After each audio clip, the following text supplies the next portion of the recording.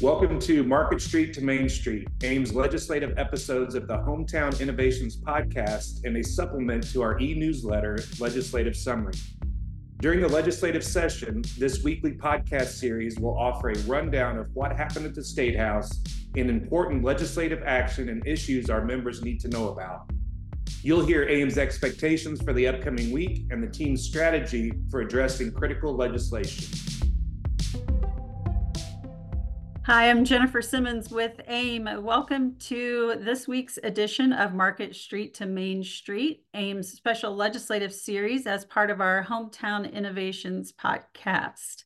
Here today, Jenna Bentley, our legislative director, government affairs director, chief lobbying guru. Welcome, Jenna. Thanks, Jennifer. Happy to be here. Well, it's just us gals again. We've got this. Talk about what was happening at the State House this week. We covered last week that this would be the halfway point. So it was a short week at the State House, not a lot to report, except it was the deadline for bills crossing from one house to another. So what were some of the bills that made it through? What are some of the big issues that died on the vine? Not necessarily municipal, but just what was happening? Yeah, so I think there are about just over 200 bills left between both chambers. I think the Senate passed almost half their introduced bills, and the House passed like a quarter of their introduced bills. But big picture, I think the issue that got the most headlines is the wetlands issue. So this is in response to the Supreme Court decision. IDEM, the Builders Association, and some other stakeholders have been talking about this issue for a number of months, and it's interesting. The wetlands bill it's passed both chambers. It was fast-tracked. It passed the Senate within the House within the first couple of weeks and passed the Senate last week. It's really rare that bills do that they expedite the calendar for issues like this. Senator Niemeyer, who chairs environmental affairs where this was heard, was asked about this on the floor by, I think, Senator Yoder, and he said the reason they fast-tracked this issue is because IDEM needs time to create a new process for permitting and dealing with development in wetlands. So it's just an interesting issue. I think the Builders Association, prefers that there's no state program for wetlands. So where they landed is there is one, but it changed and adjusted the classification for wetlands. So I'd say a lot of environmental groups had concerns with it. So it's an issue where it's important for our members to know about because it does impact development, but one that really played out between environmental group, the builders, and the Department of Environmental Management.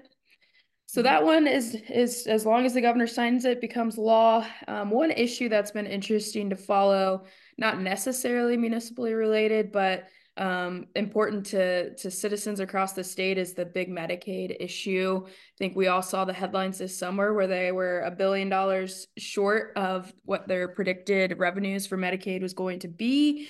And so interestingly, FSSA, the state agency that oversees the Medicaid program, had two agency bills in both the House and the Senate, and they did not move on the calendar. I think there were potentially some amendments floated to deal with the Medicaid issue, and I think leadership just wasn't there yet. I believe on the House and Senate Republican side, they prefer to have this conversation with FSSA through agency rulemaking and then in a budget session next year.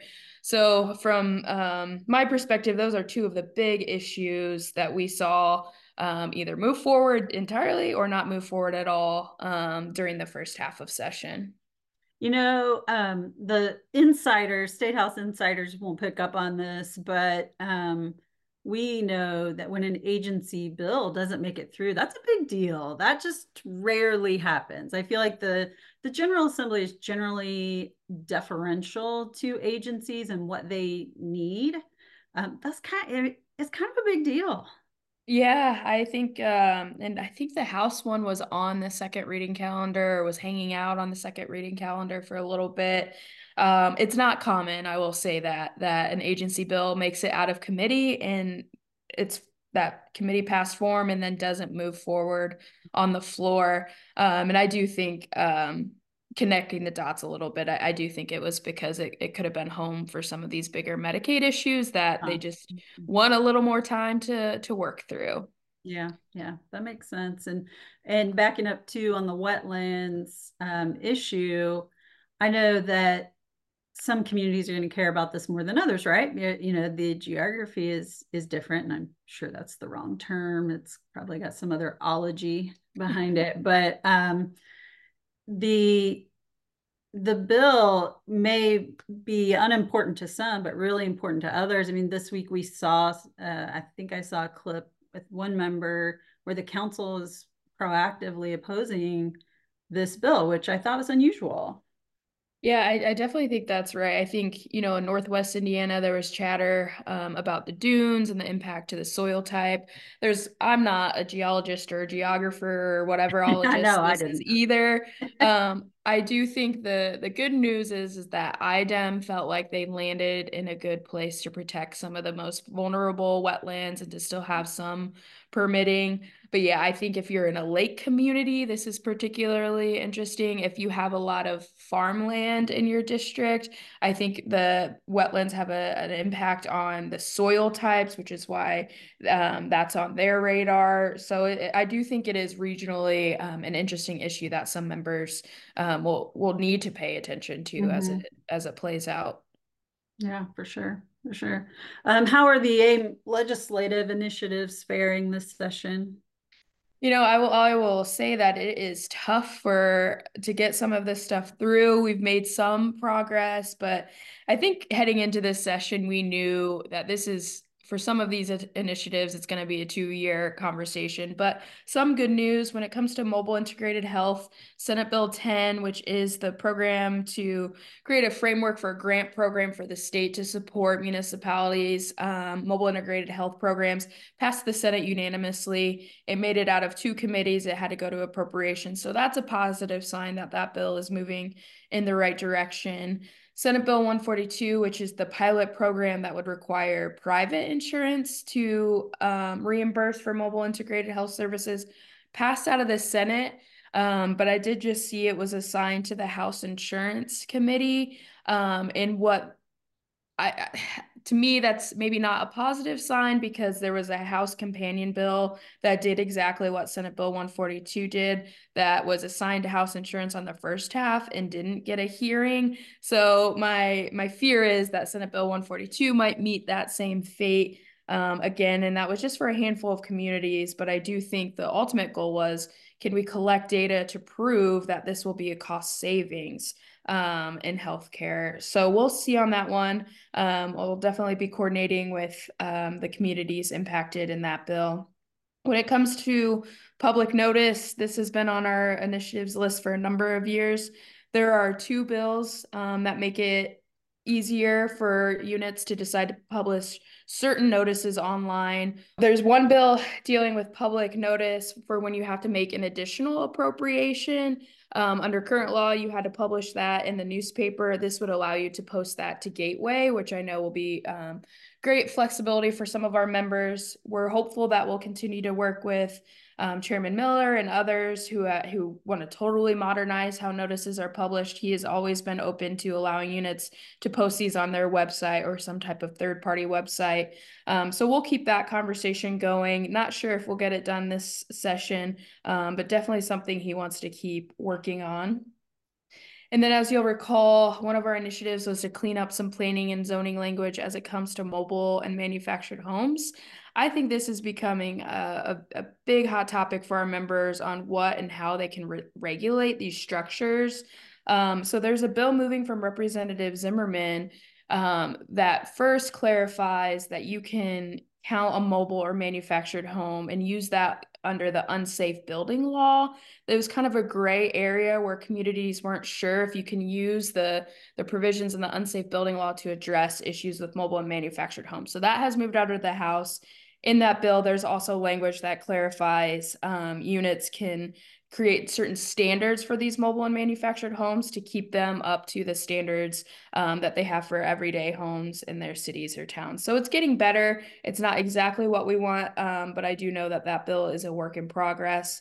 And then finally, we were hopeful that we could continue to work on the live streaming and archiving concept that passed last session.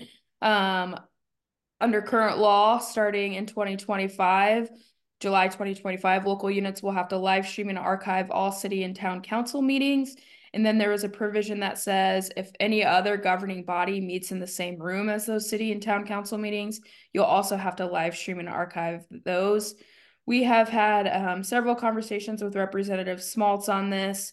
We haven't gotten to a place of compromise yet, but he has asked that we continue the conversation. So hopefully more to come there, but just a tough issue that we've been trying to work on this session and make it easier for cities and towns to get this rolled out effectively, right? We want, if they're going to be required to live stream and archive, that they have the right technology and the long enough runway to do it well without getting a bunch of open door requests. Right. Well, okay, so you started out saying about a quarter of the bills filed in each house made it through to the other side, I think is what I heard. So it's like a quarter of the House bill, so there's just over 100 of the 400 in the House, and then about a half of the Senate bill, so like just over 100 of the 200 that were filed in the Senate. Okay. So we're looking at 200. Okay, so I feel like almost everything on the initiative list you mentioned is alive in a bill that moved over. So congratulations. Thank you. That's good perspective. Awesome. Think about it. Think of everything that didn't make it. It's hard to make, to do that, to get an issue heard in committee, to get it voted on successfully on the floor. I mean, yeah, good job to you. It's hard any session. And I feel like this session in particular, if there's even a whiff of controversy for some of this stuff, I think some of the committee chairmen are just, let's come back next year. So you're right. That's good perspective. I am grateful that these concepts are moving in some form or fashion. Yep. You'll have a lot to do the second half, but it's better than sitting there already thinking about next year on all of these issues. So well done. I have a question on mobile homes, on the manufactured homes bill. Would it be helpful for members to reach out to us with examples of the issues they face, and if we can't get these included in the unsafe buildings law, what their concerns are? I know years ago when we were working on some landlord tenant issues, getting some photographs, getting real stories was helpful. Would that be helpful to you? Yes. Yeah, I think it will be helpful. And I've already talked to Chairman Miller. We want to make more progress in the bill this year, but I think there's just some confusion in statute between mobile homes and manufactured homes. And I think we need to make our case to members of the General Assembly that we're still dealing with issues of what, in my mind, I would call a mobile home. So manufactured homes, the way their lobbyists talk about it is it's just like a stick-built house. It's about where it's built. But that's not where we're seeing the issues. And so I think, yes, if our members have concerns or questions, having real pictures of, no, we're not talking about the best actors or the best case scenario. We're talking about homes that aren't connected to sewer or are run down. And I think part of it needs to be clarifying in statute mobile homes versus manufactured homes in a more clear way. And Jay Bentley at aimindiana.org if anyone wants to reach out. I know each week we say contact us, and sometimes that is a little gray. So we'll throw that out there. Jenna, what are some other issues, maybe not on our initiative list, but items that we have been actively engaging in or that we are concerned about? I know one of them we talked about last week or in previous weeks. House Bill 1120 has some excess levy appeal language in it that was extremely concerning. There are other provisions in that bill that we are concerned about. Yeah, we've gotten a lot of feedback from some of the firms, the law firms who do are in the weeds on TIF deals. And within House Bill 1120, there's a provision that says essentially that you can't take a parcel from, and the statute says, an economic development area or a TIF district, remove it and then add it back into an economic development or TIF district. So the way it's written is kind of confusing. Essentially, what I have learned is that there are some situations where a parcel will get removed from one allocation area and put into a new allocation area because of the timeline of projects. So it was initially included in an area, but the development didn't occur. So now they're taking a look at the financing again, and they need to move it into a new allocation area for financing purposes. So without getting too in the weeds, I know that we are hearing from a lot of our members on this. We have had conversations with both House and Senate fiscal staff on it to clarify what's the intent. Because I think as introduced, the original intent was to say you can't remove a parcel from an allocation area and add it back into that same exact allocation area for the purpose of resetting the base. I know Chairman Thompson felt like that was gaming the system, and I do believe that that is rare if that happens at all. So one, understanding if there are scenarios where that happens for other purposes, but two, clarifying that if it's a new project that municipalities still have the flexibility to do this for financing reasons. So what is like one paragraph in a bill that's over 100 pages has caused a lot of conversations over the last week. And so if that's something your municipality is concerned about, know that we are meeting with fiscal leadership next week to continue to hash out the details of that provision. Yeah, this is one where we're already getting a lot of input. So I think we're good there. Yes. And just, what's up? Oh, go ahead. Go ahead. Oh, no, I was just going to clarify that it's a biologist that studies wetlands. I looked it up. Okay. Thank you.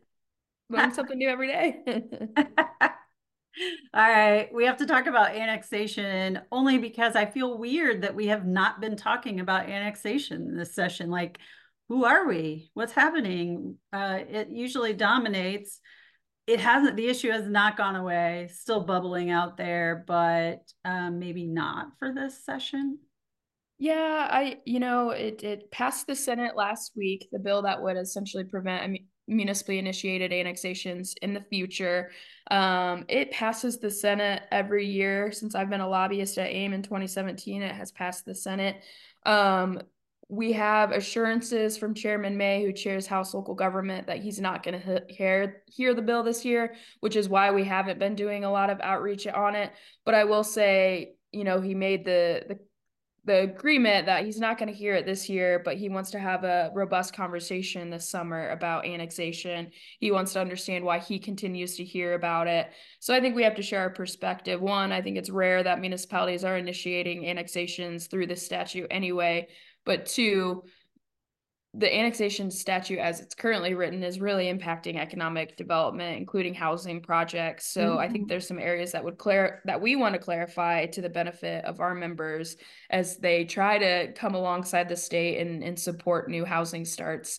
And so that all obviously always ties into utilities and that issue. So I do anticipate a pretty robust conversation this summer with potentially legislation in 2025.